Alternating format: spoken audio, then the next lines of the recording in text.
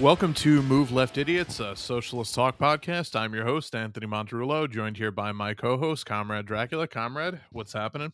Oh, man, did you see the new Colin Quinn stand-up special on Netflix? No, I didn't. Oh, dude, I forgot Colin Quinn existed. Yeah. Did you remember that guy from like the last hour of the 90s? This guy, Colin Quinn, Irish Boston comedian. I started watching this stand-up special. It's called Unconstitutional, so you know he's gonna get political. And so it opens, and he's like at like this old timey, not even old timey, but like the dawn of colonialism in America desk with like a feather quill pen and a teapot. And I'm like, oh man, they pulled out all the stops. Colin Quinn is back. And I think I watched like maybe 4 minutes of it before I turned it off. It was so terrible. It was a couple softball jokes that like anyone would like, that like anyone like, I could kind of identify with that. Like, back when they, and then like immediately starts with like right wing fucking horse shit. Right. And that was as much as I could take. He knows his audience. It's just unbelievable the amount of fucking right-wing hacks that get Netflix comedy specials who talk about Dave Chappelle among them. Right, who talk about how they're just like canceled and or deplatformed, even though they're, on a fucking the biggest streaming platform in the world. He got paid $25 million to be wrong about something. Right. And we talked about Dave Chappelle extensively, so I don't. Yeah, right. I don't really think he's like right. He's got some. No. He just has stupid, ignorant thoughts on certain subjects, but he's and when you focus completely on that, it's clear that like you're cementing your legacy in this thing that you're wrong about. And even when you're like great at everything else, when you hang yourself on that, like that's what people are gonna remember you for. Well, and somebody mentioned actually talking about Chappelle, like he's in the stage of his career where like Lenny Bruce used to just go on stage and be like, look what the fuck they're writing about me in the newspaper. And he would just like read out articles and would just stop telling jokes altogether. Like when you get that obsessed with like a specific, pushback that you're getting about a joke or about whatever. Yeah, I mean that could hang your fucking career, but and it's your own doing, but some people just can't get out of their own way.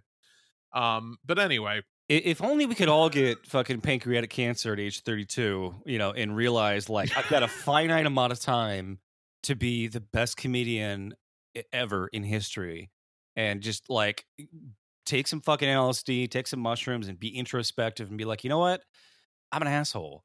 But I can fucking, convert it and like change it into something better. Like I'm a terrible person, but I can project something better than myself upon the world and make a fucking legacy of comedy like Bill Hicks did in his short career, Right. Yeah.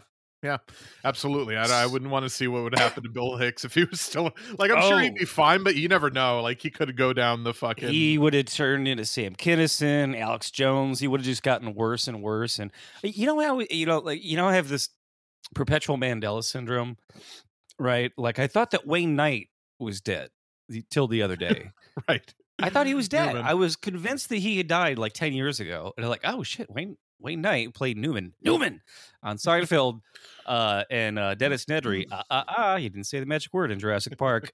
He's still alive. He's totally fine. He looks good actually for being 66 years old. But yeah, I thought that Sam Kinison died of like a massive fucking cocaine induced heart attack. Turns out no, it was just a fucking car accident. Drunk driver hit him and killed him. Huh. Yeah. Like you just figured like Sam Kinison. Like, yeah, right.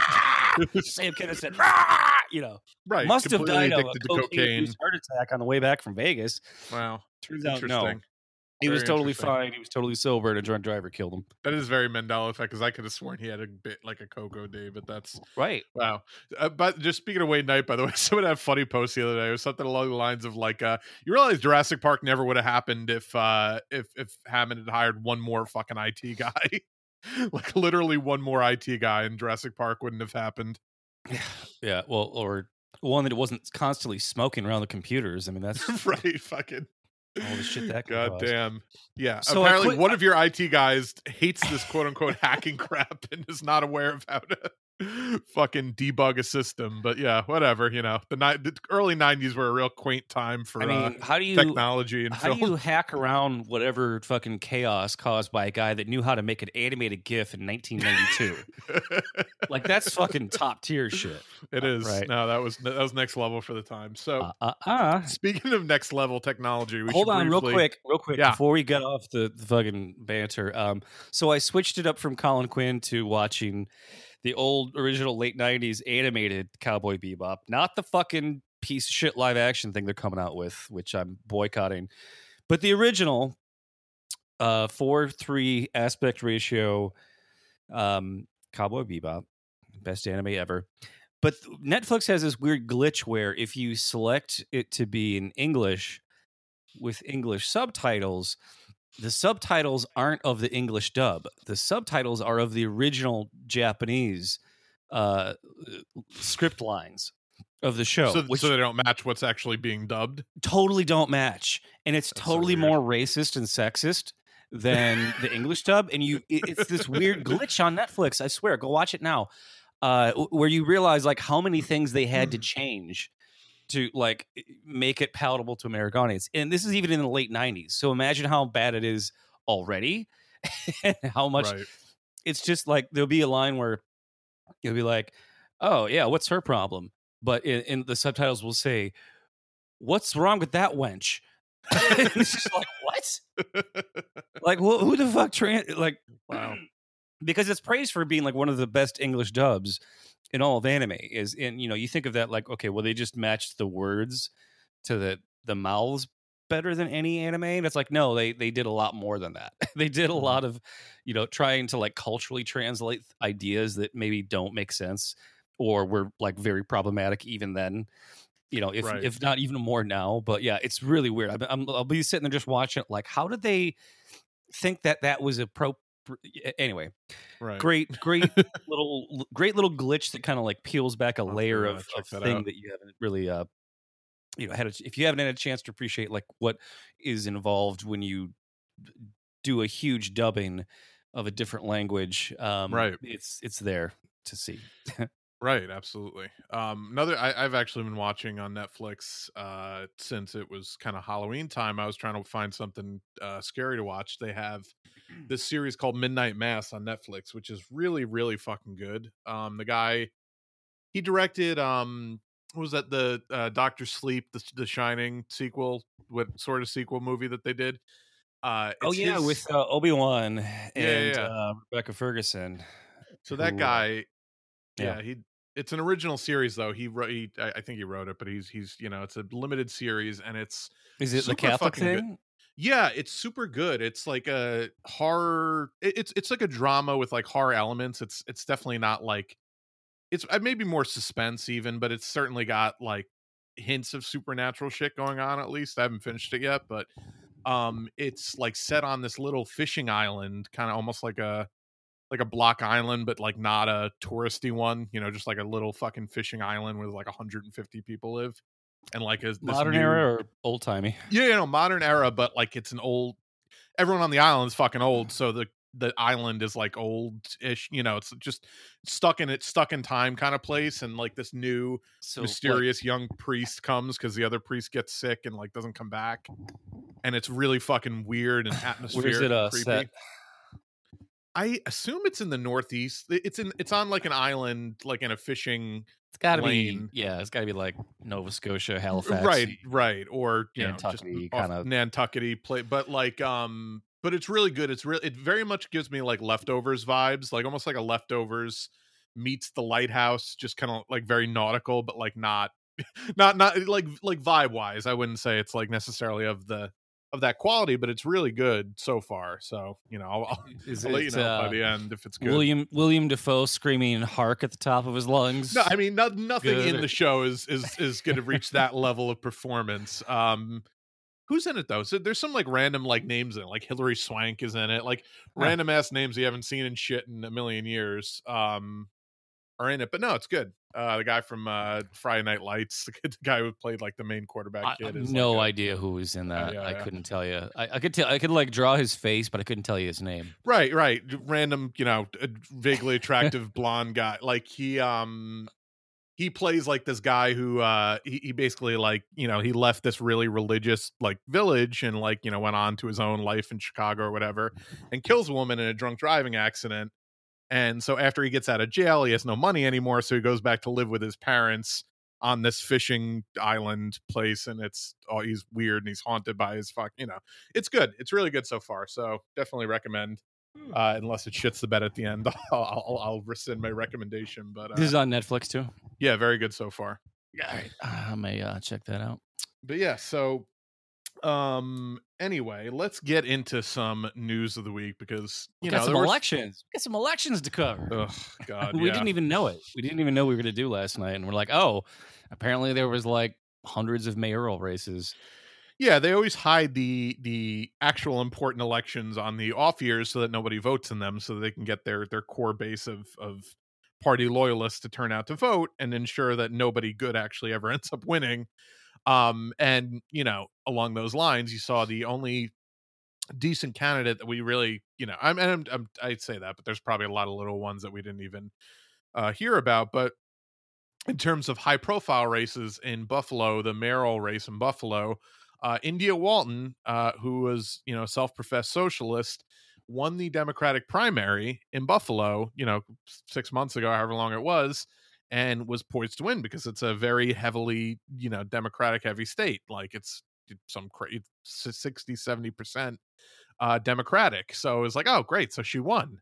Well, not so fast, because God forbid any leftist ever actually win a seat of power anywhere. They just cheat to make sure that they never take that, that they never occupy that office. So the Democratic Party, the party that she won the nomination of in the primaries, organized and paid for a historic write-in campaign, and the incumbent shitty Democrat Byron Brown ended up beating her with write-in votes, which doesn't happen.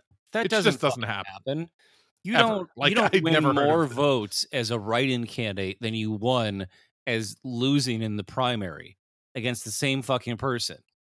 That's just it's unless there was some real bullshit going on. Which, and again, like the last count I saw, it was like there are only like 30,000-40,000 votes cast. So this is ripe for some bullshit. But again, this is why I think the focus on the show's gone a lot less electoral politics, especially since the 2020 primaries. And I'm not like making a concerted effort to do that, but I just personally have no taste for electoral politics anymore, because I already know that like no matter what happens, they'll never let anyone good win. And if anyone miraculously good does win, they'll just immediately become shitty. Like look at fucking Jamal Bowman. Like Jamal Bowman, was a good fucking decent candidate running. He ran as a progressive, whatever the fuck that means. He didn't call himself a socialist, but he had the endorsement of the DSA and shit like that. He certainly was better than most standard Democrats. And here he is, like, going on TV, just total gaslighting about the fucking the bills, and saying like, so they're doing this thing that the Squad does all the time, where they'll pretend to be really angry about something, and they'll be like, well, we're not going to do this unless you do this. And then, but it's like, yeah, but we're not mad about that. That's not what we're asking you to do. We're asking you to do something totally different. So it's like, well, we're not going to vote on these bills unless both bills are voted on together. And it's like, oh no, but those bills are fucking awful, and they gutted every good provision out of the infrastructure bill. It's like, yeah, but we're not going to vote on it unless they include the infrastructure bill with the budget with the budget bill. And it's like, yes, but the budget bill is shit, and it's shit. So you're just gaslighting, pretending like these are the two sides in the issue, and not, no, you should just not vote for this bill because it's fucking awful and it's been gutted to death.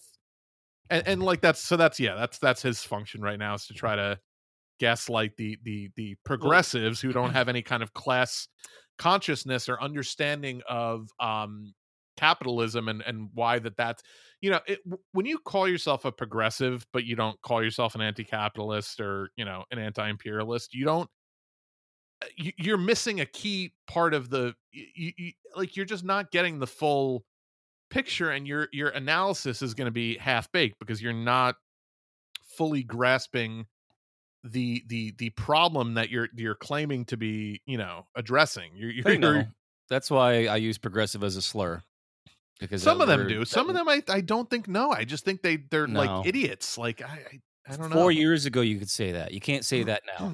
So Yeah. it was great to see the responses to India losing, because you realize just like how like the schism between people who are still just like, well, we have to work within the halls Right. of power within the. So this guy Nina Turner, who's also fucking become a traitor now, was lamenting India's loss and just said just a bunch of flowery bullshit that meant nothing. I know her future is bright and her journey is just beginning. Like, whatever, you fucking you know better. They did the same shit to you, Nina. Stop fucking carrying water for these people. So somebody replied to her that this just proves that Bernie should have ran third party. Like, if you can win a write-in campaign, then why the fuck didn't Bernie just run third party? 100%. It would have. So this fucking dipshit Brian Bakunin replied to that tweet. That would have just guaranteed Trump's victory, tragically. So I replied, I have bad news for you about that. Yeah, right. All it did was delay it for a couple of years. But if Bernie would have ran third party, Trump would have won. He fucking won. What the fuck are you talking about? At least you fucking tried. Right. Well, if we go fucking try to steal the fucking plans from the Death Star, it's a suicide mission, and might not even work. Might as well let the Death Star blow us up. It's like, like, oh, well, we don't have consensus, we can't do anything. It's like, God, it's just real. Like the concept of doing the morally correct thing, not because it's going to work or not, but because our fucking lives hang in the balance, is if that premise, if that idea, like, well, I might just die and then no one will remember me and I went out for nothing. Like, that's like the issue, is that it's like the heart of the rebel does not exist in these people, and it's sickening. No.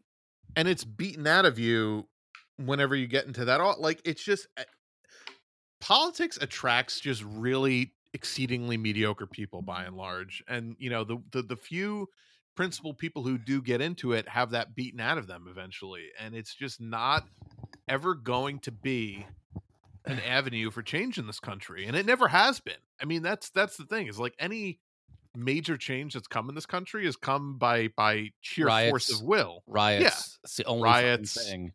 mass protests, mass strikes. Like, it's you're just you're never going to train the cops not to be tyrants, right? The only thing you can do is make them afraid to, sit on your neck till you suffocate.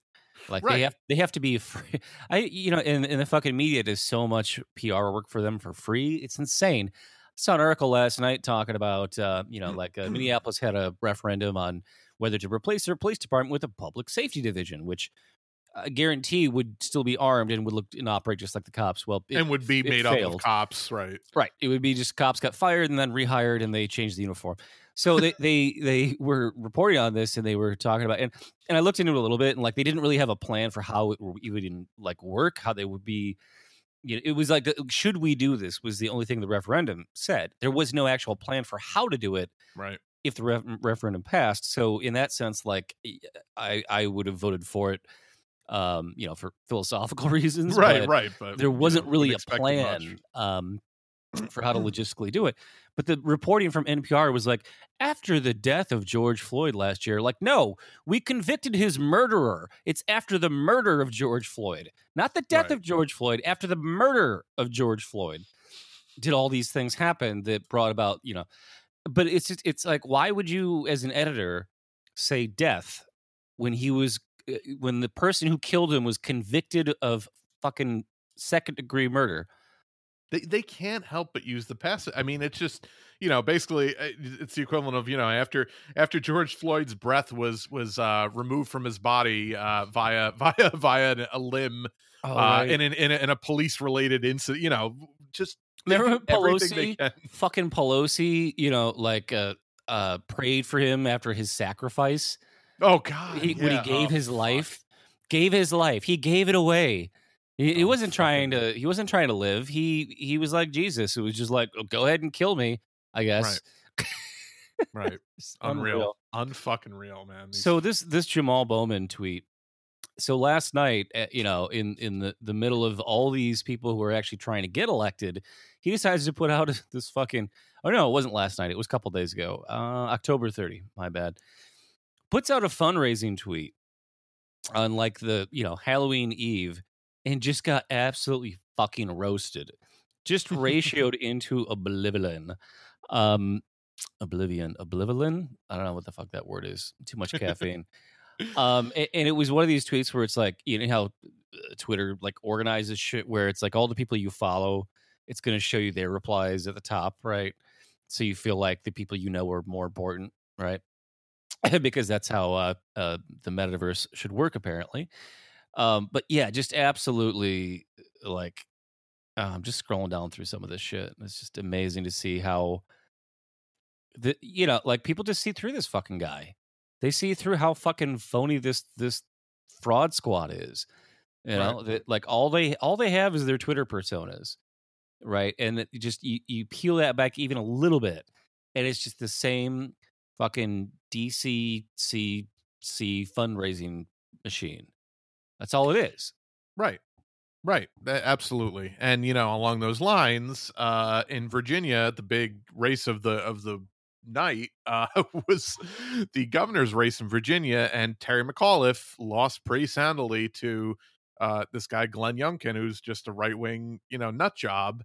In a state that Biden won by like 10 points. So, and again, all this guy ran on was like the ghost of Donald Trump fucking, trying to tie the mailer I showed you just now. The Democratic Party of Virginia sent out a mailer in favor of the Republican, trying to like link him with Trump as hard as possible.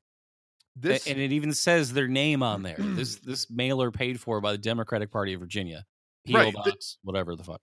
This mailer literally looks like something Glenn Youngkin sent out. It literally, I mean, they did him such a favor. So Glenn Youngkin, Donald Trump endorsed, Glenn, quote, this is a quote from Trump. Glenn has my total and complete endorsement. Another quote from Glenn Youngkin. They said, this guy's like Donald Trump. I said, thank you very much. Another quote. President Trump represents so much of why I'm running. Another quote from Trump. We'll take back Virginia. Another quote from Trump. Glenn will truly make Virginia great again. And then another quote from Trump. Virginia is very winnable, but everyone has to go out and vote. That is all that is on this flyer sent by the Democratic Party tying him to Trump. Nothing about how Trump calls all Mexicans rapists. Nothing.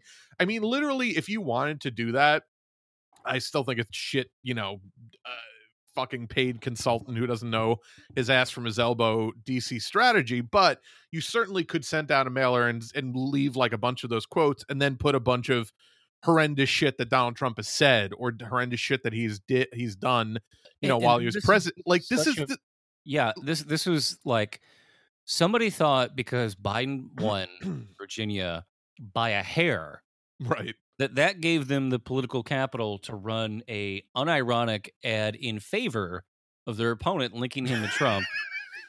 And this wasn't some like political action committee. This wasn't some rich guy. This wasn't like the Friends of the Confederates of the whatever. So that right. This was the actual Democratic Party of Virginia. The official Democratic Party of Virginia sent out this fucking mailer. That's how fucking stupid they are. Unreal. Unfucking real. So we have some clips too regarding these election losses. Which one do you want to go with the Jason Johnson thing first? It's a little kind of the further afield. Let's do the critical race theory video because this was the big thing that like is now being blamed on us. Like literally, I tweeted this out last night. The New York Times is going to blame a far-right Democrat losing to a far-right Republican in a former slave state on Marxists who pushed defund the police. And the big thing that the right wing in Virginia was trying to push was the critical race theory, that this old Clinton Democrat was pushing critical race theory, and I guarantee nothing could be further untrue. Right.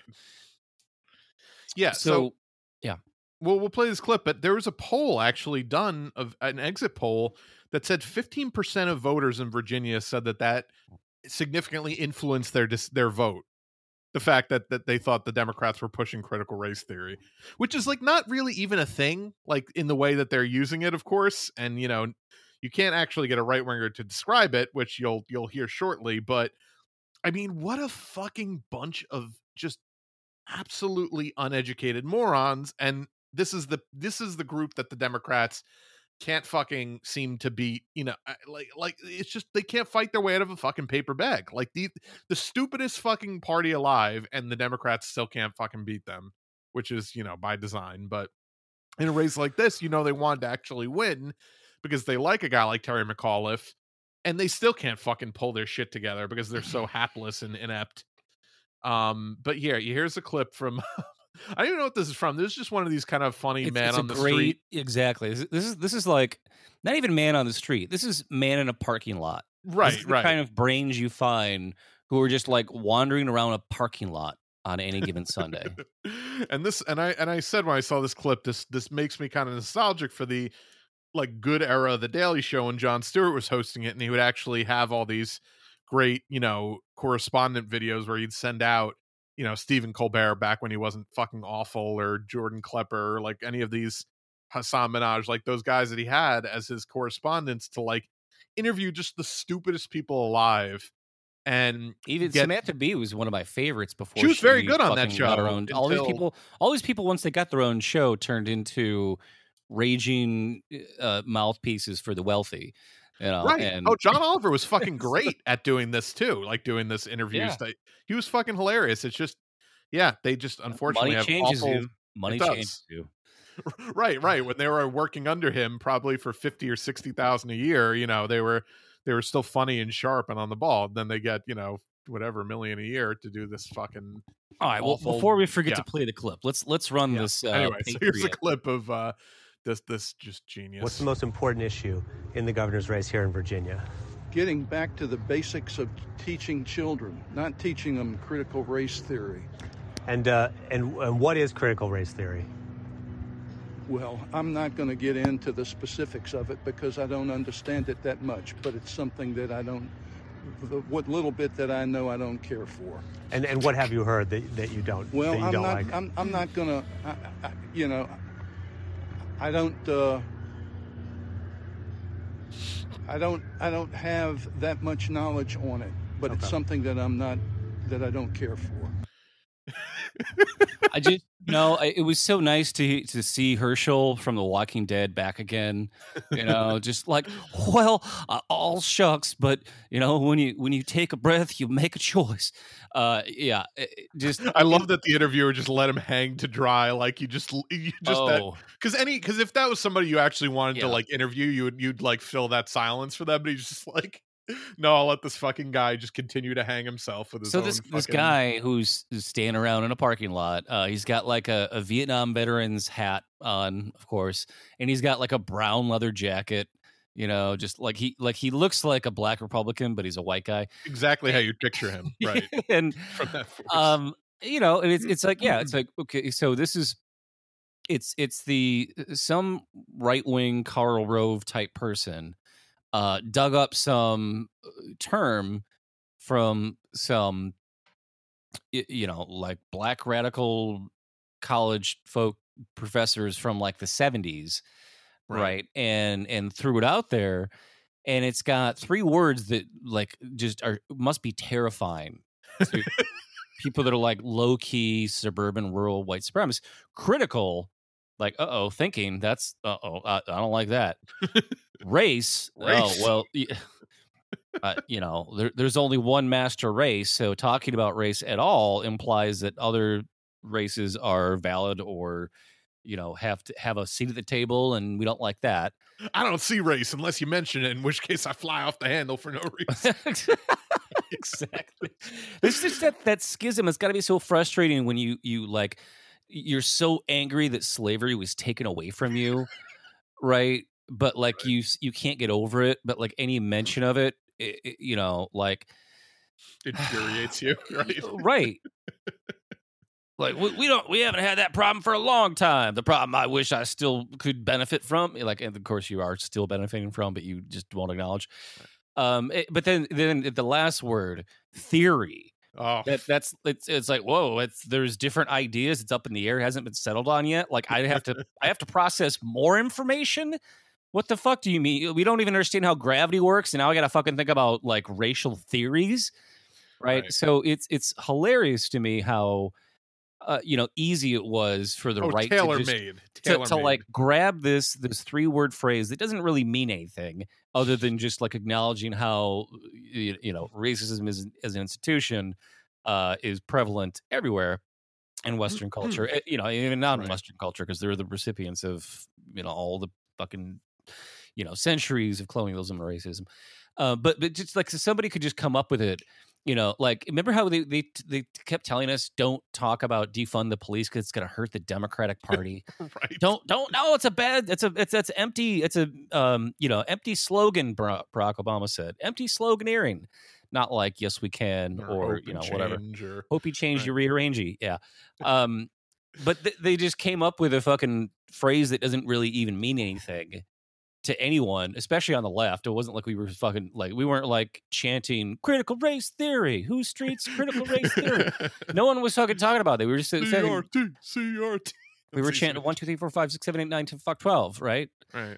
I missed a number in there, whatever. But that's all it took. It's all it took was critical race theory, and it was and then we're gonna flip the fucking Senate again, flip the House probably.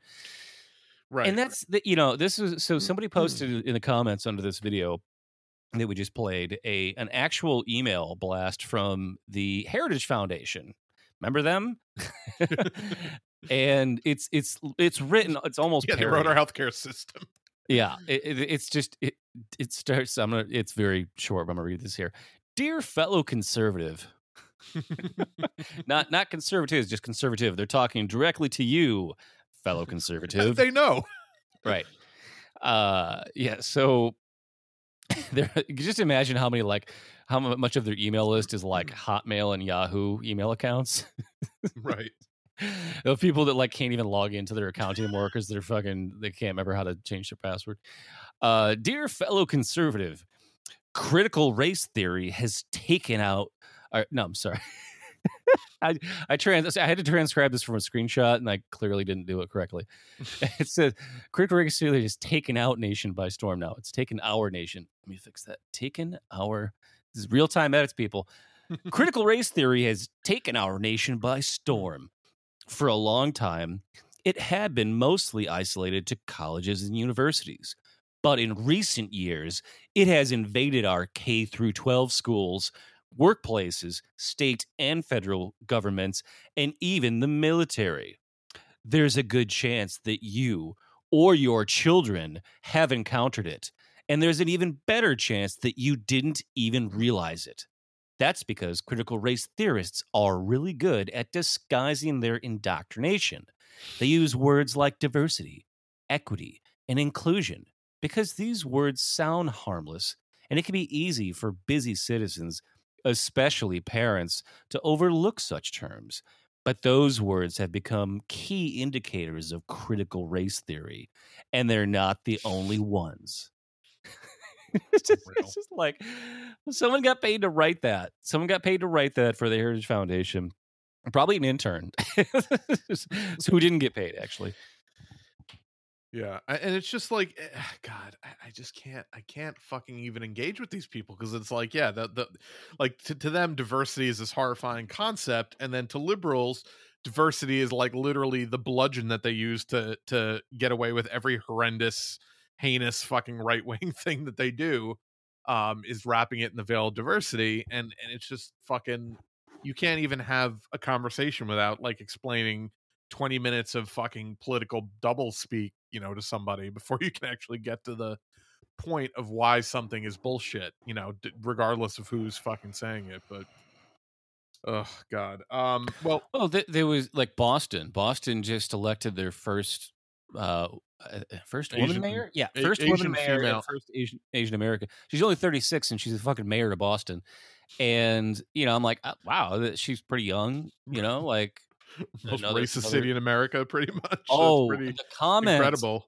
I started reading the comments under like the New York Times announcing last night that Michelle Wu, 36-year-old city councilor of Boston, just won mayor, and it was like all the Mark Wahlbergs were up in arms. Oh God! Right. I listened to her victory speech, and it was so like by the numbers, you know, paint by the numbers, just like hitting all the beats.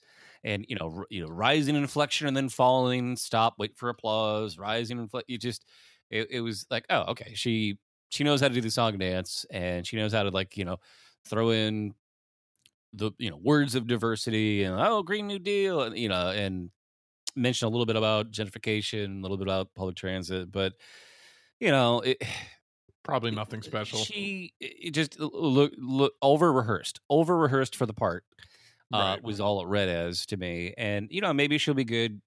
What do you do as a mayor? You know, you do speeches, fucking cut ribbons on a new thing you built, whatever.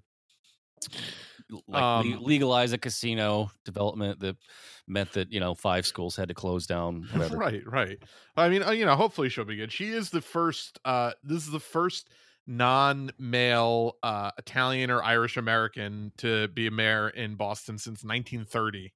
So that's a real fucking streak of dumb fucking ethnic white mayors that they've had there. So that's a pretty unbroken. So Ash, my partner, lives in a town in Ohio, long distance, and they have less than 40,000 people in this town. I believe it's the county seat, but it's pretty much rural Ohio. Just elected their first black woman mayor ever. The last time they changed mayors was 32 years ago. They've had the same mayor for 32 years. Like the same mayor, the same person. How old is this person? The same person. The old white guy. Finally decided after 32 years of being mayor, he wasn't going to run anymore. Damn, like what? Yeah. Just. I mean, I know some places don't have term limits, but fuck, like that's longer than most people sit on the Supreme Court. Was he a Democrat or a Republican? Who knows in corn country? It's like right. It's just not important. But that's Jesus. Somebody Christ. had a lot of money a long time ago and decided that they were going to run the town. Right. But for a town of only 40,000 people, like in the middle of, you know, like cornfields, I looked it up. Lima, Ohio is 25% African American. I was surprised by that. Yeah, that's only 4% less than Chicago, with 29% black residents. So probably not the same times are number changing. Of Latino residents as Chicago, though, I'd imagine. No, they definitely don't. And that's, you know, here in Chicago, I believe it's just slightly less. It's like almost half and half, like black and Latino, and then whites make up a minority, but still the largest. What? No. So there were some clips we wanted to play though regarding just the kind of democratic haplessness, and you know, also we also should mention though briefly the bill, the infrastructure bill, the Build Back Better Act, this whatever. You know, it's hard to keep them straight because they're also trying to combine like the infrastructure bill and the you know, the climate bill, or like it's all just one big kind of gangbang of policies, and none of which are particularly good. And you know, what's happened over the last couple months is that they've been systematically dismantled under the guise of, oh well, you know, what can we do? Joe Manchin, Kristen Sinema, those dastardly rats, they just won't let us give you this great bill that we really wanted to give you. You know, and of course, no pushback from Biden, no threatening whatsoever, no threatening with their their committee assigned. Like, oh yeah, no sanctions. Remember, it was like, well, if AOC and the squad stands up to Pelosi, they'll all lose their fucking committee position. Like, really? That's why? Why is that threat not up there for fucking senators? Right. I guarantee if Bernie Sanders was holding up a bill that Joe Biden and Nancy Pelosi wanted to pass, that there would be no question. He would be stripped of every fucking committee assignment. There would be no more Chairman Bernie Sanders. But yeah, I mean, at least they're not pretending that Mitch McConnell is somehow stopping them from doing it anymore. I wouldn't be shocked if they but no, Joe Manchin and Kristen Sinema are the new rotating villains. They're the new boogeymen, and again, like, sure, I'm sure that like Joe Manchin genuinely doesn't want to do anything good for anybody, but again, we know that like this is also secretly what Chuck Schumer, Nancy Pelosi, and Joe Biden want, because if they didn't, they would move heaven and earth to actually get what they want done. Like Joe Biden would routinely go on record talking about how when he was senator for the last 45 years, it was his job to be the obstructionist. Right. And he would flat out say, like, I get tired of being commended as being a liberal. And every time one of these groups says that I'm, get an A+ rating as being liberal on these issues, it makes me want to go vote conservative instead. Like, he just flat out would say shit like that because he has no filter. Right. And because he's an idiot who like is told no and he wants to do the opposite. Like, that's genuinely who Joe Biden is as a person. Right. And you can see nobody that ever took him seriously, so he had no capital to burn by just fucking saying the quiet part out loud. Right. And then and then now that he's president, everyone just pretends that those things were never said, pretends that he's some honorable figure. Which Joe by Biden the way, he bumbled into. Of course. They were like, okay, well, he won one southern state, so we got to pull the trigger. Well, well, yes, that's that. But I mean, genuinely, he was just a very unremarkable senator his entire career. The reason he was picked is because he was like the oldest, whitest, like non-important guy that Barack John Obama. McCain. He had to find John McCain. Right. It was and like literally they just plucked him kind of out of semi-obscurity. He was not like a very prominent senator. He was not, the speaker of the house. Like he was the majority leader, anything like that. He just was like a guy who was there a million years. They knew he was pretty conservative. He was white. He was old, and he was a great contrast, at least visually, to Barack Obama. And so that's why he was picked. And like, because of that, he is now the fucking president of the United States, despite the fact that he is just exceedingly mediocre. He always has been, and has no idea what he's doing and no real taste for governance. I will say though that for all the criticism, he did go to COP26, and is like worthless and symbolic and do nothing as these climate conferences are. I don't fault Biden for falling asleep during it. Did you see the clip? Yes. He's that was very off. relatable. I was like, oh yeah, I've done that a billion times. Well, if you listen to the person talking, the person who's like up on a fucking, just imagine how many dumbass speeches you have to listen to at a climate conference about like, the time to act is now. We have come to the point where we have talked long enough. Right. We are done talking, and now we need bold action. Next speaker. The time for talking is done. We need to take, but like, okay, then fucking do it. But like, I get it. I mean, it's how exhausting it must be to know you have the power to actually change shit and not do it, but you have to fucking sit through all these just idiotic speeches that you yourself are gonna have to give one of later that day. Right. And this is like what is left in the infrastructure bill in regards to climate. And this was Ro Khanna's fucking tweet about it, which is just, this is the right, you hear all these people talking about how the time is now and we have no time left, and this is the solutions that the Democrats are championing right now. There's been a lot of back and forth, so let's be clear about how we're landing the plane. Electric vehicles, methane fee, clean energy credits. We're going to make the largest investment of all time in fighting the climate crisis. Not even like banning methane, production, or banning fracking, which produces the most methane of any process right now, other than probably farm. I don't know the exact numbers, but I would imagine farming is up there. But certainly fracking. Transportation okay. is well, methane specifically though.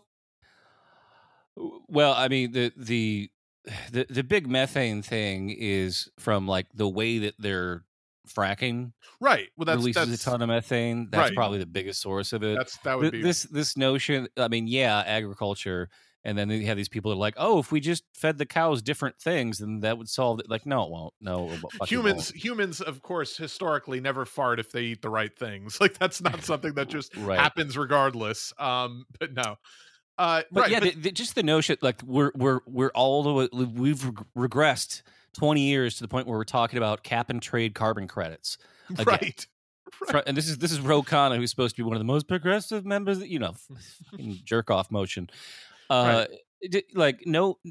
So yeah, if you want to buy an electric car that weighs 1,000 pounds heavier than a petroleum car with a battery that has a carbon footprint that's more than the entire car manufacturing process combined, that will do nothing, honestly, to break our car addiction. It'll just shift the point source of the pollution. Right. And also, like, what are you going to do if you park your car on a street? Where are you going to plug that shit in? Oh, you're going to like lay a cord across the sidewalk? What are people in wheelchairs going to do now? No, that's why we have to build 50 bajillion charging stations at every parking spot in America, which totally won't also produce a ton of carbon. It's never going to fucking like. No, it's a fantasy. I know. Take the goddamn train. Oh, no, then walk to the fucking bus stop. Well, but the bus isn't. Look down. Like how many people have a fucking Uber app on their phone but don't have their city's transit app? You say, well, the public transportation is not good enough for me to even look up the bus schedule. Like, I guarantee if you live in a city, there's a fucking bus network. People like, oh, L.A., Los Angeles. Los Angeles has 9,000 bus stops, over 9,000 bus stops, hundreds of miles of fucking rail lines. I know. I've seen Speed. I know. Right. Jump the fucking thing. Right. It's way more exciting than driving yourself. It's just that people don't want to. People say, oh, it's so costly to live in a city. I can't afford to live in a city. I have to live in the suburbs where I have to drive a car. It's like, yeah, it's would be more expensive to live in a city with the car, right? But if you don't have the car, that's an expense that's way more money than the increase in your rent would be living inner city versus the suburbs. People don't ever when they see their rent every month, they go, oh, that's that much money. But they never, if you took all the fucking receipts for all your gas and insurance and oil and fucking parking, all that shit, you put it into one fee, guarantee that's more than your rent would be.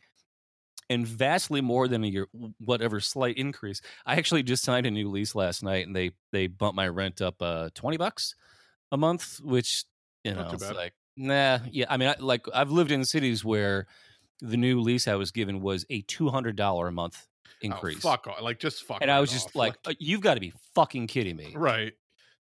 Burn down this fucking building. So yeah, I just signed a new lease, only $20 increase per month. Locked in for a year. So you know what time it is. Time to send the landlord a list of all the shit that I need fixed.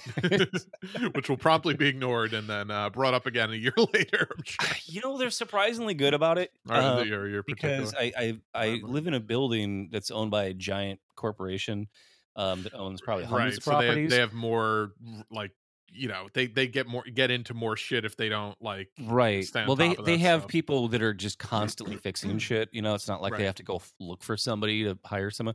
But the building supervisor actually lives in the building with his wife. Which is kind of nice because it's like, I know if I get locked out, I can just fucking text him and be like, dude, I'm fucking locked out. And he's like, okay, I'm sending my wife over, which has only happened once, but it's still nice to know that like somebody who is at least somewhat involved in problems in the building lives in the building. Right. No, absolutely. I forgot what I was talking about with this bill. Yeah, sorry to get off no. I was trying to remember where. Oh, but so yeah, I mean, and but literally like the answer and certainly in an actual bill that was trying to address climate change would be putting trillions of dollars towards expanding public transit and creating high-speed rail and all of these things that every other most other fucking developed countries have, and it's perfectly doable. despite what some fucking pedants will tell you about, oh, well, you can't build a high-speed rail because where would the tracks go? They have to be straight. Like, we don't have fucking rail, going through the entire country, and we couldn't just, build existing tracks along those lines and slightly modify them. Well, almost all the high-speed rail, if you look at it, the tracks are elevated because Right. the train's going so fucking fast. There's no way you could have it, just kind of like cutting through regular intersections. Right, So they right. elevate it. They elevate that shit. Now, so you gotta buy the right of way though. Still, like if it goes through someone's property or cornfield, whatever. But that's like you're buying like a little sliver of right of way, right? Right, for just fucking concrete, whatever it supports to go up, Right. to keep this track above. But we the did it It's for not cars. We did it for Right. fucking cars. We tore down tens of thousands of people's homes to build urban freeways. The interstate, right? Somehow we could use the public domain for that. Right. No, but there's just no, people just don't want to fucking admit that that's totally doable. And actually, honestly, the people that most if you buy an EV. and the people that shit on that the most are people trying to defend fucking do nothing pieces of shit like Joe Biden, who has no taste for anything bold or transformative whatsoever. It's not even ever the Republicans, because it never even gets to that point. It's just people trying to deflect criticism from the Democrats, who are perfectly capable of putting forth proposals like this and just refuse to. So yeah, now we're back to the Mike Bloomberg cap and trade, fucking, just carbon tax, and it's just, we're fucked. We're just gonna cook ourselves to fucking death. We're all the, we're all the frog in the pot, and we're pretty fucking close to boiling, and we're doing nothing to remedy our situation, and we won't do anything to remedy our situation. Hey, we LEED certified not the World Trade Center. What am I fucking talking about? The fucking Empire State Building. Empire State Building's fucking LEED silver now, right? That's something, right? I don't even know what that means. What is that? Is that this like what does that mean? LEED certification means your building is like the green. Windows are insulated. I guess it's like so LEED certification. There's like bronze, silver, gold, and platinum, right? And most new buildings, they want to have that LEED certification, so they'll get LEED certified. It's the carbon friendly building because it's got insulation and energy efficient. But like half the time, it's like built. Like they'll close down the inner city school, right? That was walkable. You could walk your kids to school every day, and they'll tear that down and then build a new school that's LEED certified, like miles outside the fucking town with a giant parking lot. Everyone has to fucking drive their kids there, and they'll put in like a bioswale and call that LEED certified. And it's like, it's what they call school sprawl. And this is happening more and more in suburban communities. But it's just again, like if you had to build a new, they say the greenest building is a building you don't build, right? Like we don't even think about how like the carbon impact of just making concrete is massive amounts of carbon output from making concrete. Construction is just huge. And meanwhile, it's just like there's these huge countries that are just building empty cities just because it'll spur their economy, knowing they're going to sit empty for years, decades, maybe never get filled up with people ever. But that capital growth grew their economy for a little while, right? And it's just that, like, that's just fucking insane to me. Like, that's just, we don't even, all the notions of supply and demand of capitalism, like, we're just building shit we don't need so that someone can get rich. That's, not even just like an empty luxury tower in New York City, but like, hey, let's just build a new fucking Las Vegas out in the desert. But there's no services, no running water, no electricity, no casinos, no people, nothing. Just because it made money. Right. I don't know if you saw, but at least it seemed the complete fucking just pandering and intentional lack of action seems to have finally gotten through to Greta Thunberg, because she was like, she was protesting outside of this conference, and she was like, yeah, I'm fucking done with politicians. Like they're all just lie to you, and like they would refuse to do anything. And honestly, she's very young, so I'm glad she's come to this conclusion. And I think we gave her a lot of shit because she was kind of co-signing a lot of what Barack Obama and people like that were saying that they were going to do. And I think a lot of people, go on that journey, and some get there sooner than others. So I'm glad that she is to that point, because she is a prominent voice, and and I'm sure that's going to change now that she's gotten to that point, because they'll never invite her on anything again. Now that she's probably going to be critical of all politicians who claim that they actually want to do something about climate change, and just fucking, spout like flowery words about it. But it's good for sure. I mean, it's, you can't blame someone who's that young for not coming to the same realizations that I came to before she was born. But yeah, it's a lot of shit to cut through, and I'm glad that people that are young are cutting through it faster and faster. Right. Because this cycle of having to figure out that you're being fucking lied to by people that don't care if you live or die, is, as they say, a parasocial relationship.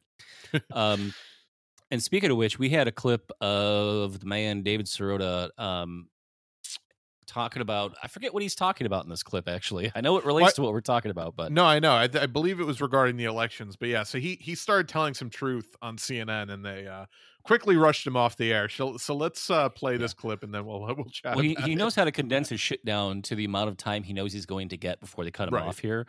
So good job for him. But yeah, that's right. This relates to your new series Meltdown, which you and Alice Gibney have done. I think it's important because it gives historical context to the last 12 years. You go back to the financial crisis and you say a lot of what's happened since Trump's election, what's happened, it all is because of the financial meltdown 2008 and 2009. So how can we infuse more historical context into today's news coverage?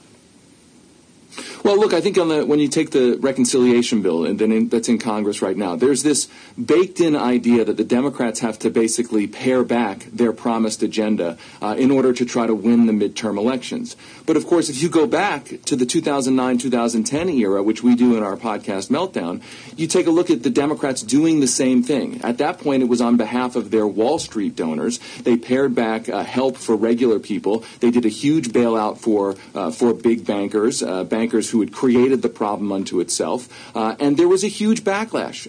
The Democrats ended up getting shellacked. Those are the words of Barack Obama. They got shellacked in the elections, in part because there was a lot of disillusionment from voters who said, we were promised help, we didn't get help. So if you fast forward to today, a lot of the media coverage presumes that if Democrats need to pare back their agenda in order to appease so-called moderate voters, but in fact the historical context says the exact opposite. And then he that was pretty much the end of the segment. No, and he's great, and he certainly falls into the trap sometimes of just like bland progressive analysis, but he is probably the most left voice you'll ever get on a Brian Stelter show. Who, by the way, I sometimes when we before we podcast kind of have man, I don't know if my voice is good enough for radio, or kind of imposter syndrome when it comes to podcasting. And then I'm like, Brian Stelter gets paid $5 million a year to have a television show on CNN. So I don't have anything to fucking worry about, because he's just the most wet noodle fucking milk toast, just everything about him, his voice, the way he looks, he's so uninspiring and I don't know what the word I'm looking for is, but just you would never look at a person like that and say, oh yeah, no, he should have his own TV show.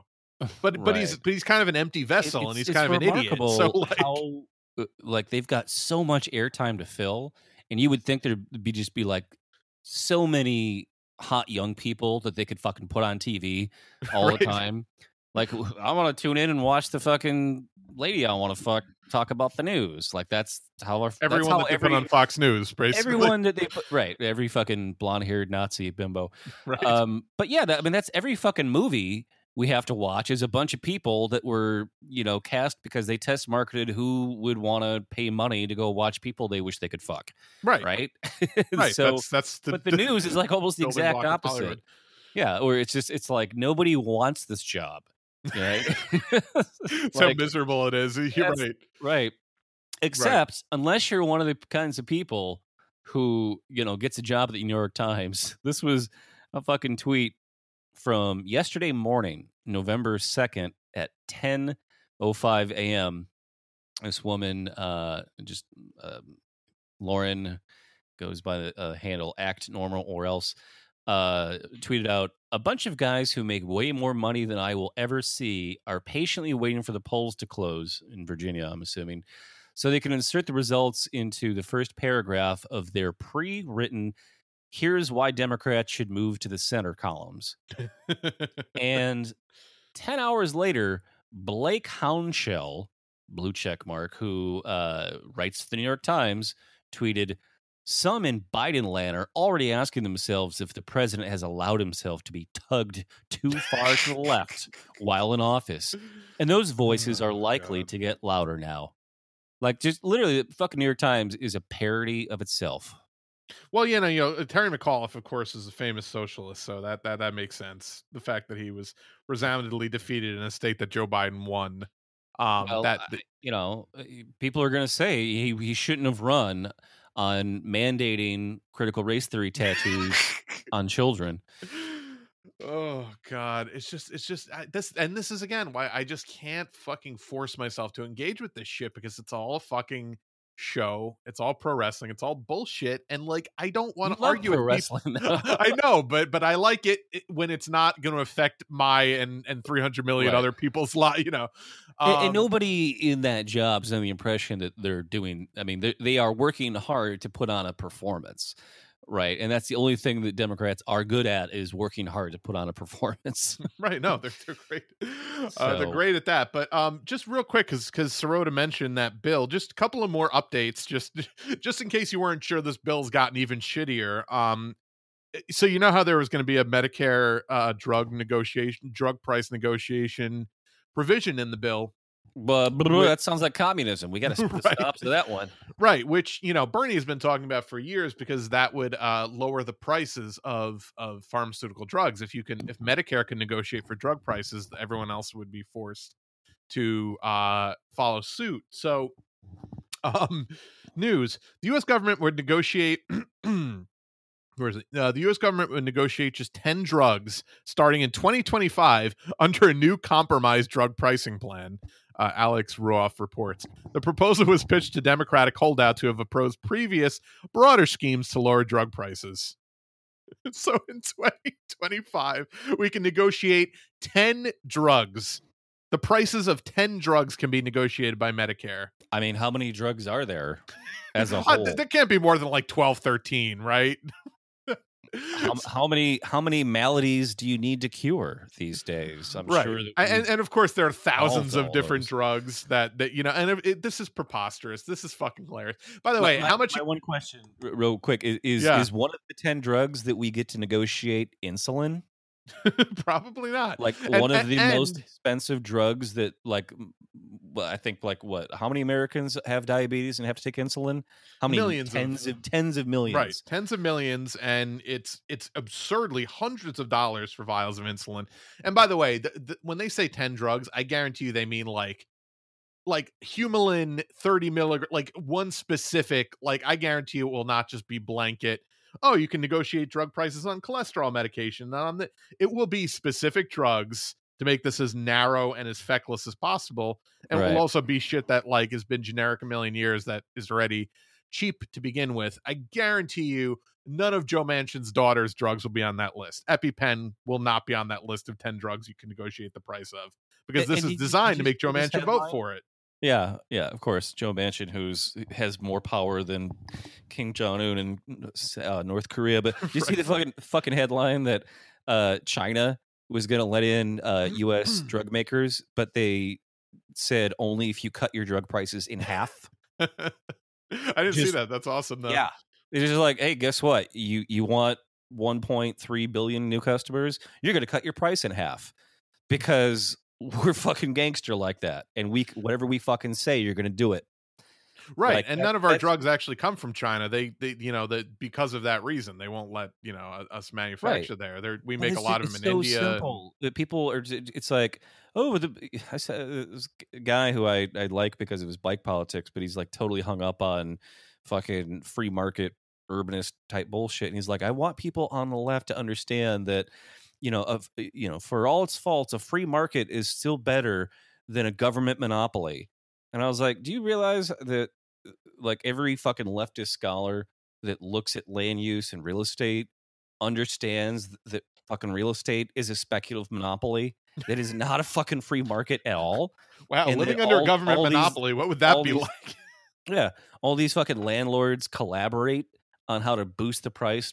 It's like there's no competition in real estate. It Did you is see- all about trying to boost the price. Zillow literally just had to sell a bunch of, so they were buying Oh yeah, I like saw that. houses obviously during this housing boom and artificially inflating the housing market like by like 60%, some absurd figure, and they just had to sell a bunch of these houses at a loss because everyone realized this was a bubble and it wasn't going to stick around. But because of them, these prices are now just there to stay, because that's what happens with prices on anything. There's some amount of elasticity, but it never springs back to where it started. It'll always spring back higher than where the initial starting point was. And because of that, we let a fucking website like dictate the fact that hundreds and maybe thousands or hundreds of thousands of people will not be able to afford a place to live because of their fucking speculative monopoly that they were it's just, this country is so fucked in the fucking head, and I don't understand. But here's some more on that bill, by the way, because obviously that there's that. Here's the average cost. This is a tweet from Donald Schneider, and this is actually from an analysis. Here's the average annual cost of 1 year or 1 year of cost of the policy priorities. Retroactive SALT repeal comes in as the second most expensive annual priority behind the CTC, child tax We're credit. repealing SALT. I thought banning soda was bad enough. Now we're going to get rid of SALT too. fucking de natty Blasio. state liberals. I swear, these liberals with their fucking agenda. Right. So what does SALT stand for in this case? It's a deduction. It's a deduction that was I don't exactly know, but basically it's most significant. I think it has something to do with real estate, and it basically is more beneficial to the top 10% of income earners in this country. So by repealing this cap that was put on during the Trump administration, this effectively is going to act like a tax. It's going to be a tax cut for the richest 10% of the people in this country, coupled with the fact that a bunch of actual good provisions were taken out. This bill literally this $1.75 trillion infrastructure Build Back Better conglomerate bill will cut taxes on the top 10% of earners in this country. So that's this big fucking spending bill is literally going to cut taxes for the richest Americans. And just about time too. I mean, it is about time. And just, if you were concerned about some of the things that were taken out, this is what's been completely yanked from the bill so far, thanks to, the fucking artifice of Joe Manchin and Kirsten Sinema being the only ones opposed to this, even though, of course, we know they're all opposed to it. Tuition-free community college, gone completely. Paid family and medical leave, completely gone. It was 12 weeks, and then it was 4 weeks, and then Joe Manchin thought 4 weeks was too much, so it's gone. Clean Energy Performance Program, which was an actual regulatory, program that would monitor companies and assess their performance and levy fines and penalties, completely gone, because God forbid we, the 15 coal miners left in this country, we inconvenience them in any way. Dental and vision Medicare expansion, because your eyes and your fucking your teeth are not part of your body, so they shouldn't be covered in healthcare when you get Medicare when you're too old to work. Like, that shouldn't be included in your fucking look, healthcare. I can get a new tooth, right, and I can get a new eyeball, right. Like those are cosmetic things, right? No, they're totally elective parts of your body. If you decide that you need to have teeth that work or eyes that work, that's on you to fucking cover. What do you think we are? So yeah, totally gone. Lower prescription drug prices, as we discussed, completely gone. Well, not completely gone, I should say. 10. We negotiate price on 10 of those bills in 4 years or so. We can start negotiating for 10 of those 10 of those drugs. 5 years of extended child tax credit. I would argue that rather than give child tax credit, you should just give people another, stimulus check, or give people a tax credit every year regardless, because you shouldn't be incentivizing people to have children. You should just, be giving people bigger tax breaks if they're not in the higher, 10% of income earners. But regardless, that's gone. You should get like a shitload of money to not be a breeder, to not have kids. You should get right, but they would never. Of course, they would never actually incentivize that, because that's the opposite of what they want. They want more consumers. They want. The Bible says we're not allowed to celebrate being childless. Right.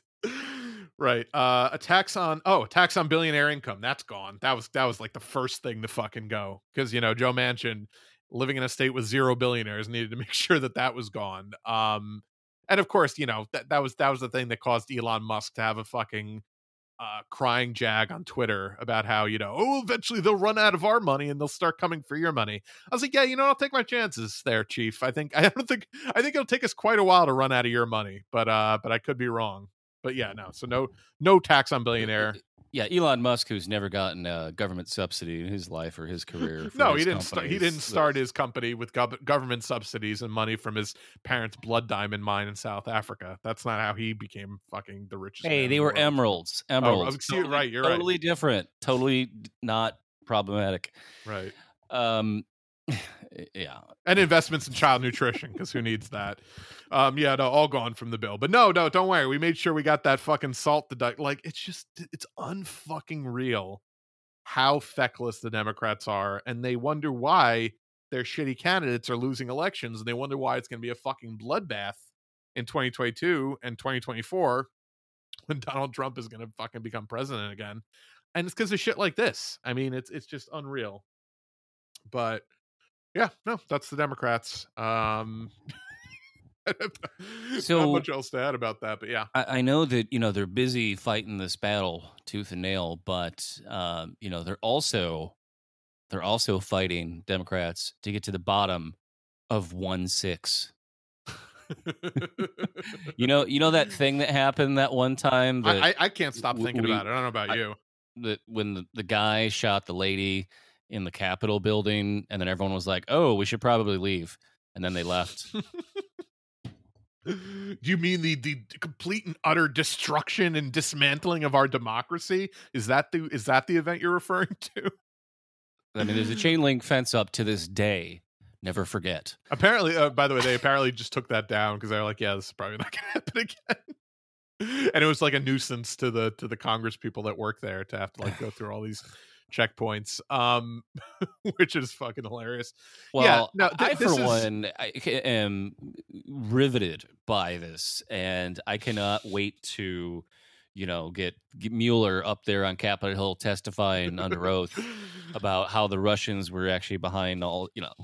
No one fucking cares. Nobody fucking cares about this shit, except for MSNBC pundits like Jason Johnson, just railing on this shit, like it's fucking cocaine to these people. So we have a clip, and I don't know if we have to play the whole thing. It goes on for a while. You get about a minute of it, and it's enough, even though it goes for almost 2. Of just like the most made up, manufactured concern over a thing that was like, it looked crazy for a couple hours, but now it's over. Right. Right. And the only people still talking about it are people on MSNBC and politicians who want to deflect any kind of coverage from anything that they're not doing. Is the only 2 people that'll ever talk about 1-6 ever again. So yeah, Jason Johnson, great guy, of course. He's for people that don't remember from the primaries, was the one who said that Nina Turner and Breonna Joy Gray came from the island of misfit black girls because they wouldn't vote for the. He said he was referring to them, but he said his exact quote was that any black woman who was working for Bernie's campaign was coming from the island of misfit black girls. He got fired from The Root for that, by the way. Right. So The Root, which fucking sucks and posts neoliberal propaganda constantly, but even that was too fucking a bridge too far for them. So that really must have been bad. Let's hear more of this fucking raving lunatics bullshit about a thing that like literally no normal person cares No about. one gives a fuck about. Yeah, so I haven't actually heard this yet, so this will be interesting. It shouldn't all be on the 1-6 Commission. It should also be on the Department of Justice.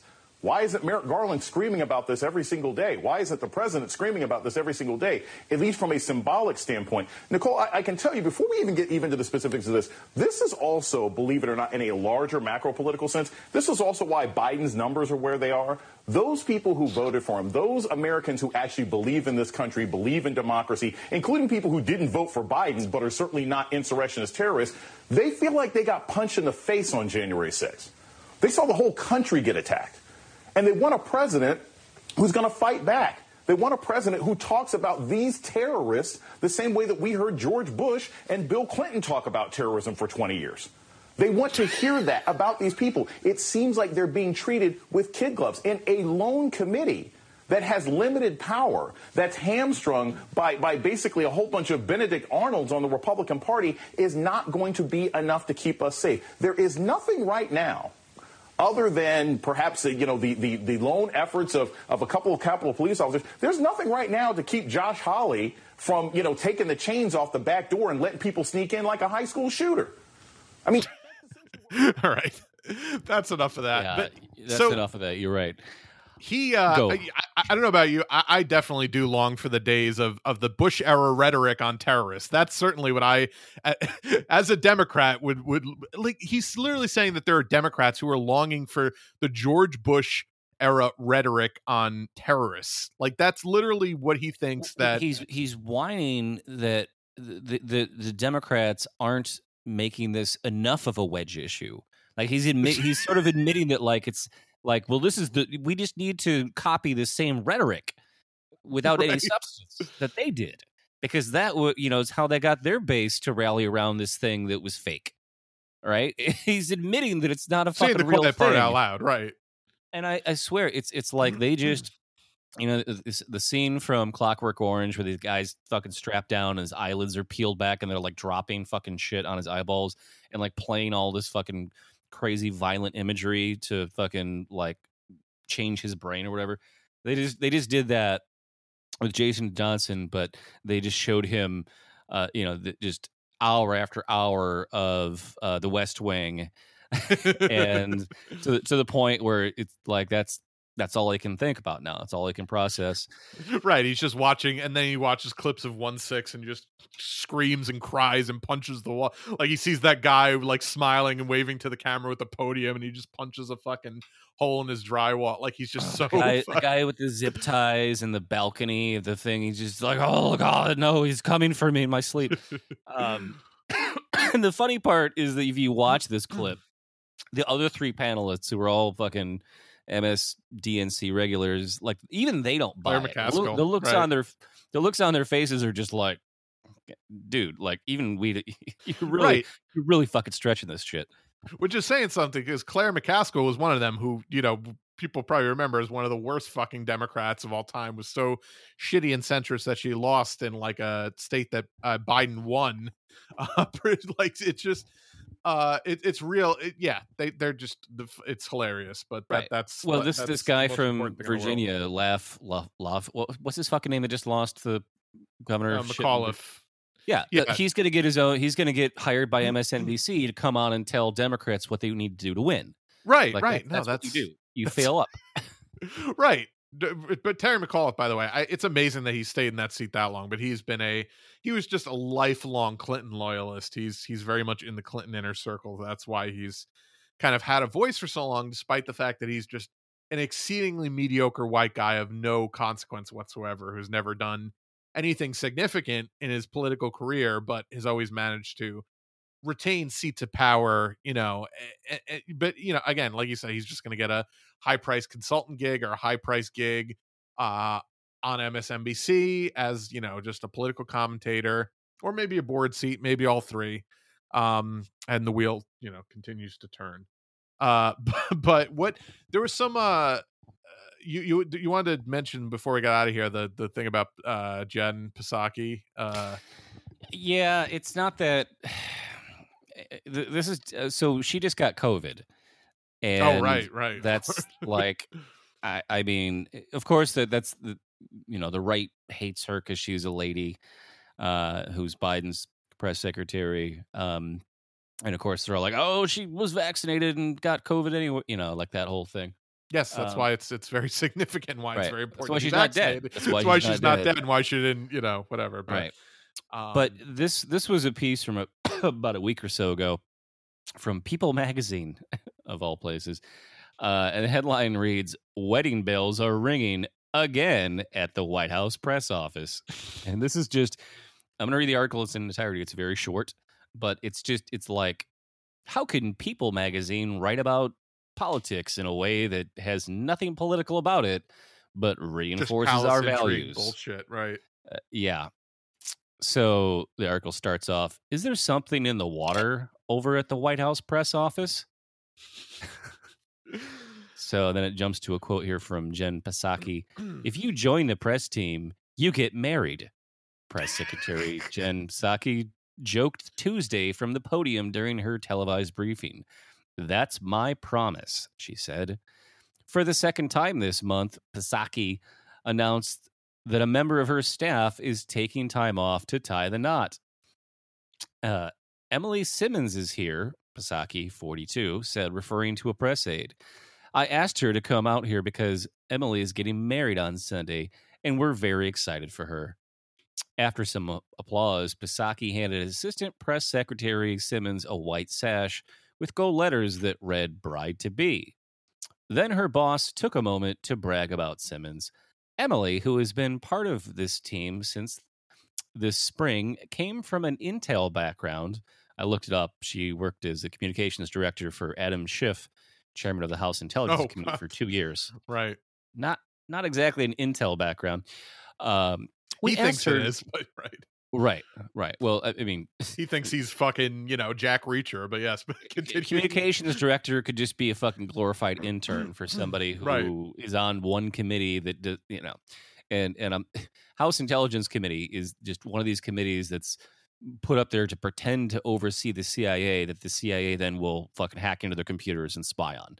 Right. So it doesn't fucking do shit. So Psaki continued, "We asked her to become an expert on the economy. She's got her master's degree in economics and has been an incredible member of the team." So, she's just flipped from Intel to economy. You can tell what kind of economics she supports. And with the previous staff wedding, And as with the previous staff wedding, Psaki reminded the White House press corps to let Simmons enjoy her time off. Quote, "Nobody can call or email Emily while she's gone on her honeymoon. She can throw her phone in the river." On October 8th, Psaki gave Deputy White House Press Secretary Chris Meagher similar treatment before he took off for his wedding and honeymoon. Quote, "I got him a little special sash to wear also, just for the briefing, because everybody should know that Chris is marrying up, as many people do." It's just who talks like this? Who fucking talks like this? We just wanted to congratulate Chris. Yeah. We just wanted to congratulate Chris. Celebrate him. The most important decision you make is the person you choose to be your partner. That's what? The most important decision you make is who you choose to marry? That. What the fuck? What? He says to a room full of people involved in politics and reporting. The lives of hundreds of millions of people. Did Mark Zuckerberg write this dialogue? Oh, man. My face is probably beet red, Meagher said as his boss handed him the sash. Psaki replied, "Glad you have your mask on."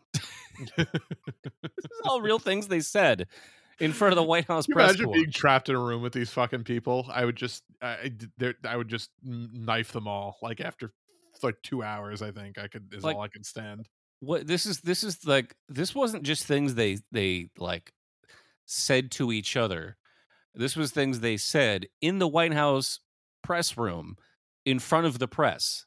This is we have concerns about the planet fucking dying right now. We have concerns about the how many people have died of COVID? 5 million globally. Well, so 5 million recorded. Their actual analyses Oh yeah, I'm that sure say it's way more. like 13 because there are countries that just don't have the testing capability, and we don't have time for any of that right now, Anthony, because we have to put on the pageantry of handing out fucking sashes to wear if you get married, which is the most important thing you'll do in your life. Right. Our jobs is as secretaries for the most powerful person in the world. No, don't worry about that. Oh my God, this is the metaverse. This is the fucking metaverse that Mark Zuckerberg wants to. Do you have that clip of him? I do. So yeah, this is, and for people that aren't aware, Facebook is I don't know if they're actually rebranding or if this is like one of those fake things, like where people are like, whatever is changing their name to this, but it's like a publicity thing. But allegedly, Facebook, the company, is changing their name to Meta. Because nothing dodges bad press like changing the name of your company. Like fucking what was the name of that military contractors that slaughtered dozens of people? I can't even remember who Black they were River anymore. Black yeah, no, I can't remember. Now they're just Z, so I can't remember. Yeah, no, obviously, I mean, companies do this all the time. Blackwater changed their name to Z, just the letter X and E. Fucking WorldCom changed their name after the fucking all the insider bullshit that they were doing in 08. Just you got to give props to like the really evil corporations. They're like, we're never fucking changing this fucking name. Right. We are going to be Disney. Comcast will never fucking change Comcast. We're like, we'll just be Comcast forever, motherfucker. Like, I don't care. We're the shittiest. They're kind of like, oh, we're Xfinity now. It's like, nah, you're Comcast. Right. They all have like their branded like fiber optic cable, but they still keep their. I didn't even know Time Warner Cable is now Spectrum Cable, because I've heard of Spectrum, but I didn't know that Time Warner, who had such a horrible reputation. Your parents' shitty fucking cable TV out in the country is almost guaranteed to be Spectrum. Right. So here's let's play this clip. This is from the announcement video that that famed human being Mark Zuckerberg did for alleged Meta. Human being. Alleged human being. And I by the way, I encourage people to seek this clip out, because you have to see his reaction. You have to see his face. So we'll run the clip and then we'll describe what he did after it. Right.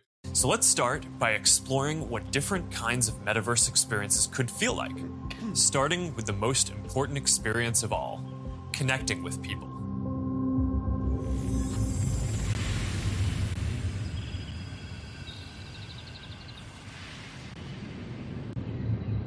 Imagine you put on your glasses or headset and you're instantly in your home space.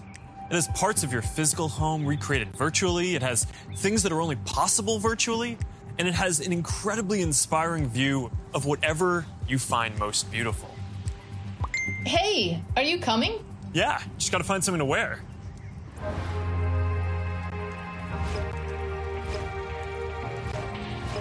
All right, perfect. Boy. Oh, hey, Mark. Hey, what's going on? Hey, hi, Mark. What's up, Mark? Whoa, we're floating in space? Oh, hi, Mark. Oh, God, just unironically doing the room. This is he's oh, hi, Mark. He's tearing me literally apart, Lisa.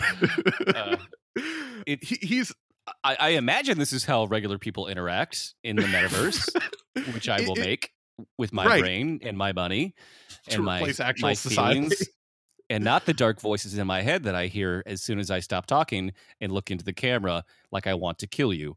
The most moment terrifying where he says, thing I've seen, that it was fucking haunting when he says connecting with, what does he say? Connecting with people.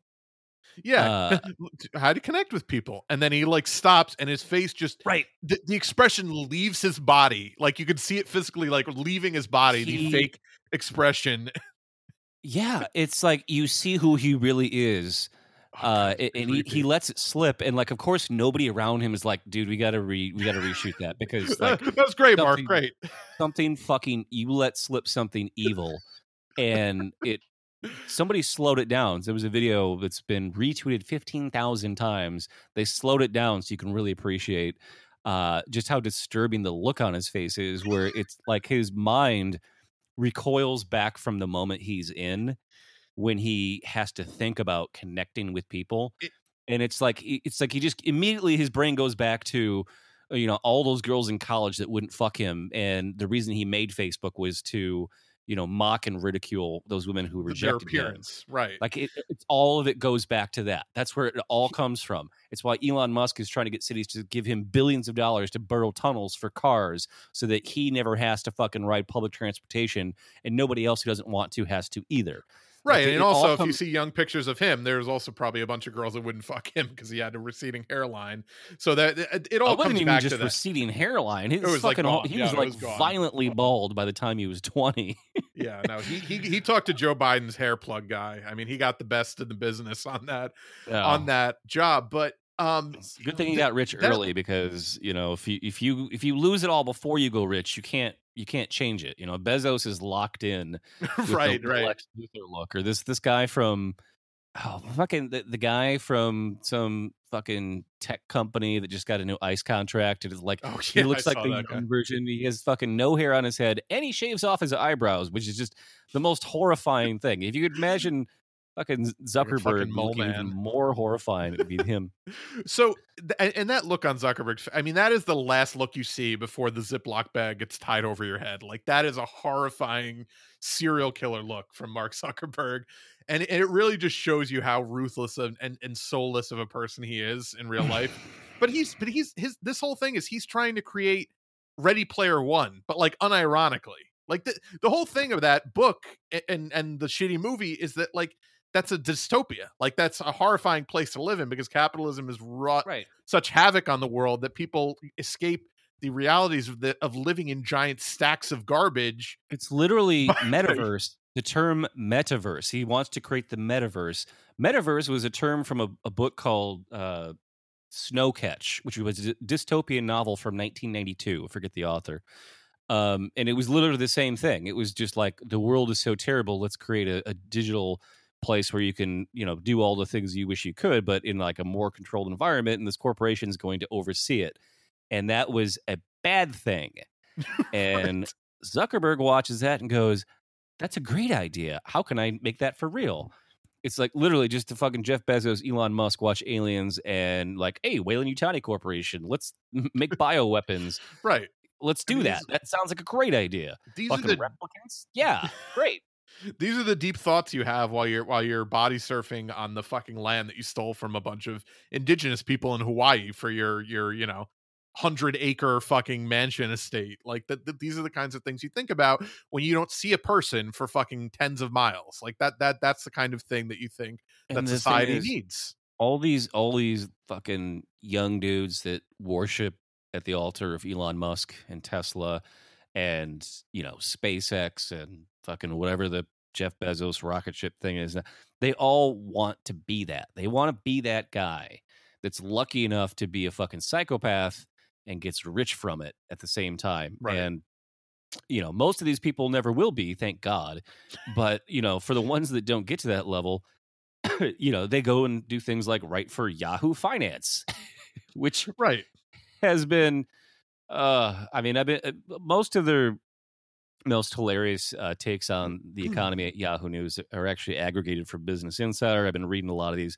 This one is homegrown from a guy named Brian Sozzi, and I'm going to read a little bit here before we get out of here. Title: American Airlines reveals what we all know about America's labor shortage. Again, a thing that does not exist. Like, I mean, if there was, 600,000 people died from COVID, I guess that could make a tiny dent in the labor shortage, but that's not it. So he writes here, it was a brutal weekend for one airline and a telling weekend on the state of America's labor shortage. American Airlines canceled about 14.3% of all of its flights on Sunday, according to data shared by the company to Yahoo Finance, in large part because it was unable to find staff to carry out operations. Staffing problems were most acute in the flight attendant category. The airline has canceled an astounding 1,623 flights since Friday, the data indicates. So Yeah, basically people are tired of fucking, having to deal with shitty MAGA QAnon maskless fucking morons people. screaming in their face. Yeah. The people we see videos of, like, somebody had to fucking deal with that person for probably hours. For the whole flight, not just for the 20 seconds that you watch on the Twitter clip. Right. And people are fucking sick of it. It's like, you know what? I can do other shit. I'm worth more than this. Right. So that's not a labor shortage. That's people asserting their dignity. Right. So he goes on here. He's got a quote here from an American Airlines spokesperson. We expect considerable improvement beginning tomorrow with some residual impact from the weekend. So the bottom line here is twofold. This is, again, Brian Sozy writing. First, if you are traveling this holiday season, expect more of a terrible experience than the one you remember from the trip to Oregon in 2019. I don't know what he's referencing there. Like, did he have a trip to Oregon? Like, did we all take a trip to Oregon in 2019? Like, what did he talk? I don't know. Who among us hasn't taken a trip to Oregon in 2019? It's just like weird that he would say that instead of just like holiday travel. It's main character syndrome. He thinks that he's the center of the universe and that everyone apparently understands. So he goes on here, pick up a package of beef jerky and a protein bar once you make it beyond a checkpoint, because you could easily be stranded at the airport at a moment's notice. Like, I wonder, like, what, beef jerky fucking company paid him to write that. Airlines are going to have severe challenges in trying to flex up their workforces to meet the inevitable resurgence in travel after most of us didn't have a holiday season in 2020. So, okay, whatever. Secondarily, didn't know that was a word. Secondarily, I thought it'd just be secondly. Firstly, secondly. If you want to sound erudite, it's the unnecessary version of secondary. Secondly. Well, irregardless, to those on the streets, I love it. He capitalizes the word street here. Secondarily, to those on the street saying companies are dealing with labor challenges just fine. Those challenges include paying higher wages and finding the bodies to pay those material higher wages. I can say, no, you know what? Fuck this paragraph. I'm taking this out. You don't have to edit this, but god damn it, now the fucking document just closed. Shit. Anyway, he finishes up here. America's labor shortage and all the ugly aftershocks associated with it is getting worse and is an underappreciated earnings risk headed into 2022. Right, yeah, the earnings for who? Like, right, for the corporations, for the company, for the fucking for the stockholders. The The labor shortage is hurting sales at companies. Restaurants can't stay open if there isn't someone to make the food. I mean, look at this commentary. And then he goes on to extensively quote the CEOs of Starbucks and McDonald's. The CEO of McDonald's, who was just in the news recently for blaming the parents of Aaron Toledo, who was shot in the chest by the Chicago police, who was unarmed at the time he was shot in the chest. Right. 13 years old, right? Yeah, 13 years old, shot in the chest by Chicago police. The CEO of McDonald's blamed the parents for his, blamed the family of the victim for him being out late at night.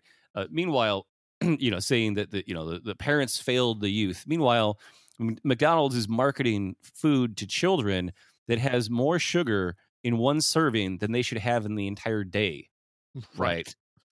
Right. And not to mention every single one of their meals probably has more calories than you should eat in an entire day. But that's, but, and again, like and I guarantee if you ask that asshole, like, oh, what was your childhood like? Oh, we were out all the time. Our parents never knew where we were. We would just come home for dinner and then we go out and like, these people are fucking just anything to not blame the fucking people who did it. The cops, like, to not blame the people in power. Just blame the most powerless people in the world for the fucking issues. Why is the fucking CEO of McDonald's commenting on it? Right? Like, what do you don't have other fucking souls to crush? So this guy Brian Sozy from Yahoo Finance, I always like to look up like some of their other headlines whenever I'm researching an author. Right. Author, I'm using that term loosely, but right. So some of his other headlines here for Yahoo Finance. Why Coca-Cola buying body armor for $5.6 million is a good thing. And not that's like uppercase body armor. Apparently a sports drink called body armor. I didn't know it existed. No. Next headline, stuffed crust pizza rivalry. What Yum Brand CEO says about Papa John's. Uh-oh. Watch out now. Oh, like just really hard-hitting journalism here. Right.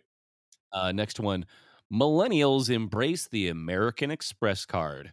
Finally, millennials are coming around to a sensible credit card. Just like, who the fuck's... I mean, like, Amex is like one of the least accepted cards out there.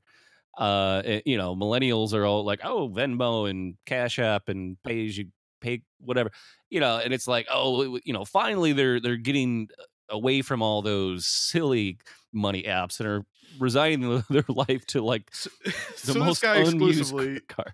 So this guy exclusively does like sponsored content disguised as actual news articles. Is what I'm getting. Yes. From this. And then this is the last one here. I love this. Black Rifle Coffee Company founder. Wow. People are hungry for a brand that represents them. Okay. Isn't that the company that fucking like endorsed Kyle Rittenhouse? Oh, I'm sure of it. So he writes here, Evan Hafer, a 20-year U.S. Army veteran and Black Rifle Coffee Company founder and CEO, concedes that his brand may not be for everyone, and he is okay with that, even as the company eyes a public markets debut. Quote, there are a group of people that truly love their country, and they are passionate about serving their communities. Those are my people. I think there are a lot of places in the U.S. that represent their values and their connections. To be honest with you, I am not really that concerned. I love this country. I am never ashamed to say that. I love the wide variety of people that have served this country in varying capacities. I love connecting with my customers across the country, Hofer said on Yahoo Finance Live. Black Rifle Coffee, founded in 2014 by the former Green Beret, has been somewhat of a lightning rod for controversy in recent years amid its support of the police and marketing to Trump supporters. The public scrutiny of the brand has masked a good company story.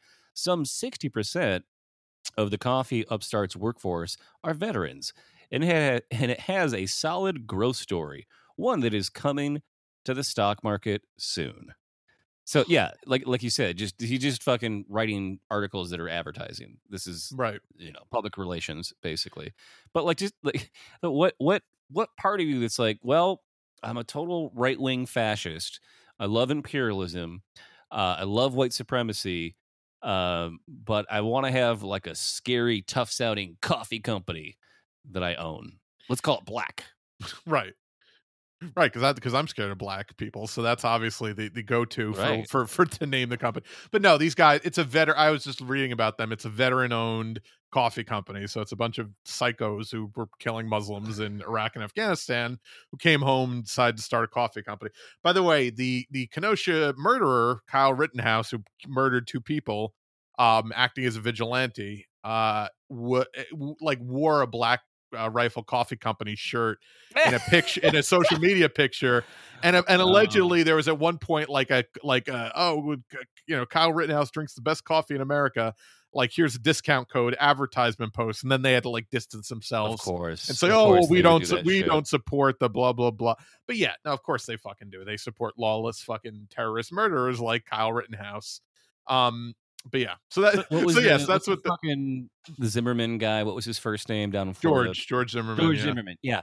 So he was the judge said he couldn't have his murder weapon back after he was acquitted. The judge was like, "I'm taking this gun away. Like, you can have any other gun, but not this gun."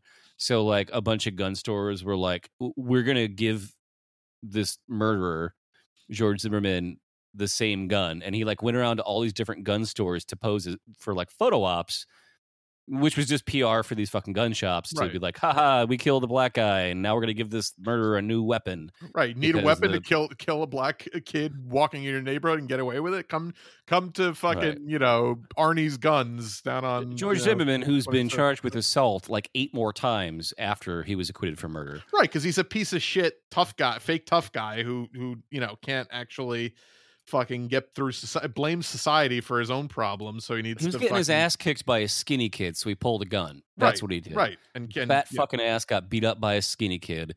So he went all bitch on it and pulled out a gun and shot and killed a kid. When he was like pretending to be a fucking cop because he, wasn't even competent enough to hold down a job as a cop. He was just a fucking neighborhood, patrol guy who was like getting in somebody else's business. He wasn't even that. He was just he wasn't even like part of a neighborhood watch. He was like a self-appointed. he just thought he like had the right to go out and be like, hey, what are you doing in this neighborhood?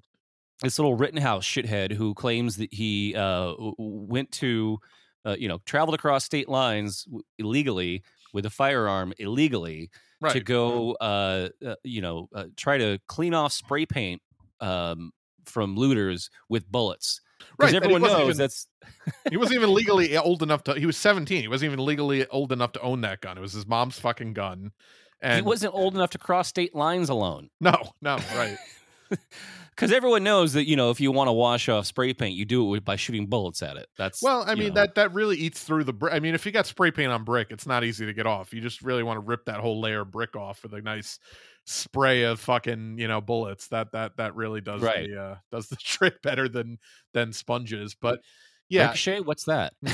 Right. So but it's hilarious because his defense attorney used the N-word twice in his opening statements to the fucking court.